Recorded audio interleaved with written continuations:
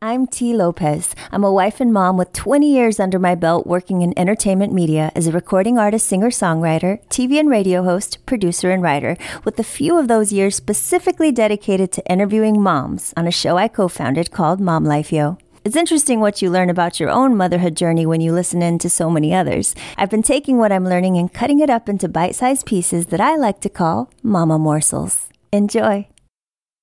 Hey Mama, it's T. Lopez, and this morsel is called What's Right With Me. I'm sure you've heard the quote, whatever you focus on expands. I tried to find on the internet the first person who said that, and I got everyone from Oprah to Freud, which tells me that no matter who said it in the first place, it rang true for so many people that it's been quoted over and over. Last year, my husband came home with a surprise for me, a new iPhone. And of course, I was excited about the upgrade of my actual phone, but the most exciting thing for me was that my new phone had portrait mode.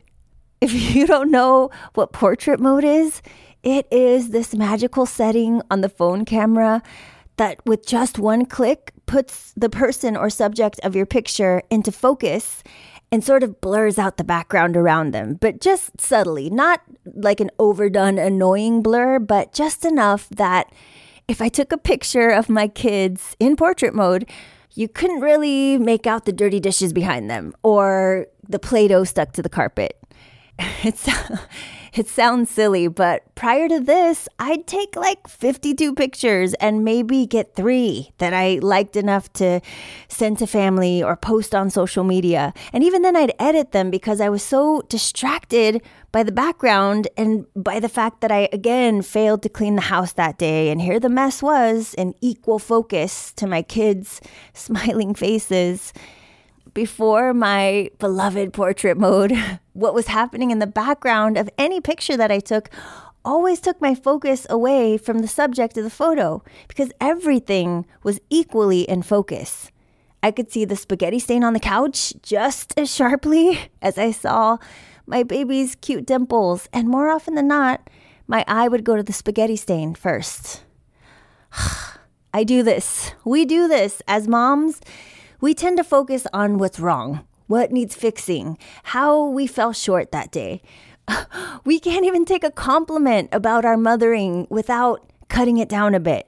If someone says, wow, look at you killing it in that dress with the baby in your arms, we will say something like, oh girl, you don't even know I had to change into this because I got barfed on, and don't even get me started on my dirty hair. And I'm just glad this kid is calm now because you should have seen him in the car.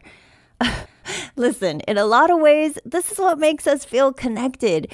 We share in the difficulties of motherhood. It reminds us that we're not alone when we feel like we're failing. It feels good when someone else understands. Trust me, I know, prior to this, I created a whole show behind that concept called Mom Life Yo. But I gotta say, of all the interviews I've done with moms over the years, I think I've yet to hear one say, I'm a good mom because fill in the blank. And believe me, they were all great moms. Maybe we don't want to come off as if we think we're perfect or better than another mom. So we keep the things that we're doing right to ourselves in our little heart pocket. So more often than not, only you know the things you're doing as a mom that really have been working. And maybe it's the smallest thing, like apologizing to your kids when you make a mistake, and then overhearing them apologize to another kid, taking responsibility for something they did on the playground or at a play date.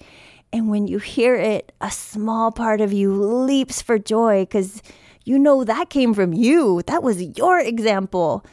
And maybe you don't share that moment with another mom because you think, well, this is the way we're supposed to be raising humans, so it isn't special enough to boast about.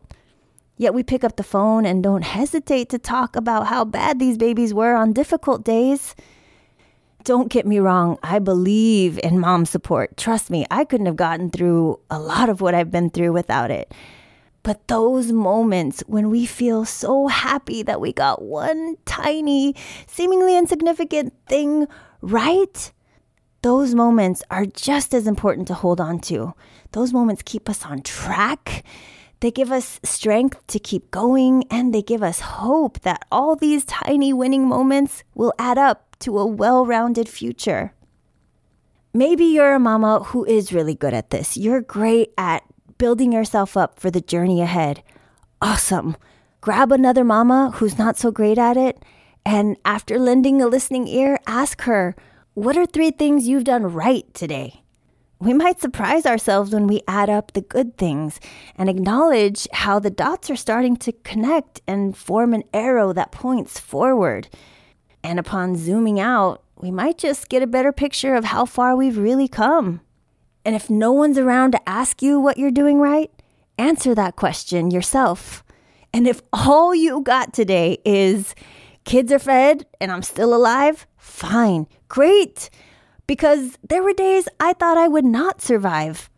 And I know you think I'm exaggerating, but postpartum lack of sleep for months on end, plus work, plus life, will do some wacky things to your mental state.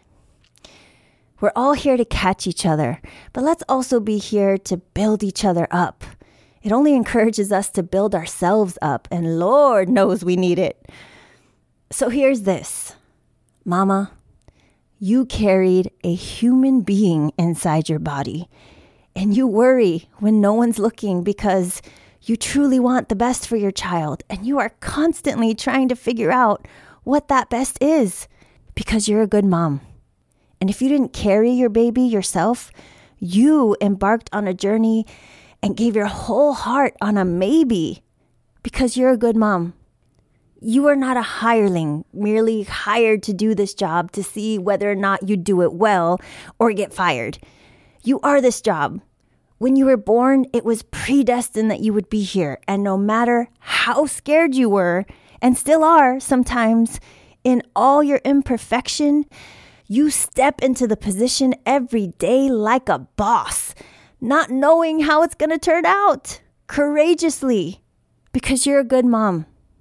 See, Mama, I may be the one with the podcast speaking here on the microphone, but I don't do these episodes to impress you with me. I do them to impress you with you. And you likely already know all the things that are wrong with you. I know them about me, but it couldn't hurt at all to take a few moments to bring into focus what's right with you and lead with that. I'm T. Lopez, and today is my birthday. If you've been enjoying this podcast, I would consider it an amazing birthday gift to have you rate and review it. And if you feel so inclined, to share it with someone who could use a reminder that what's right with them far outweighs anything else.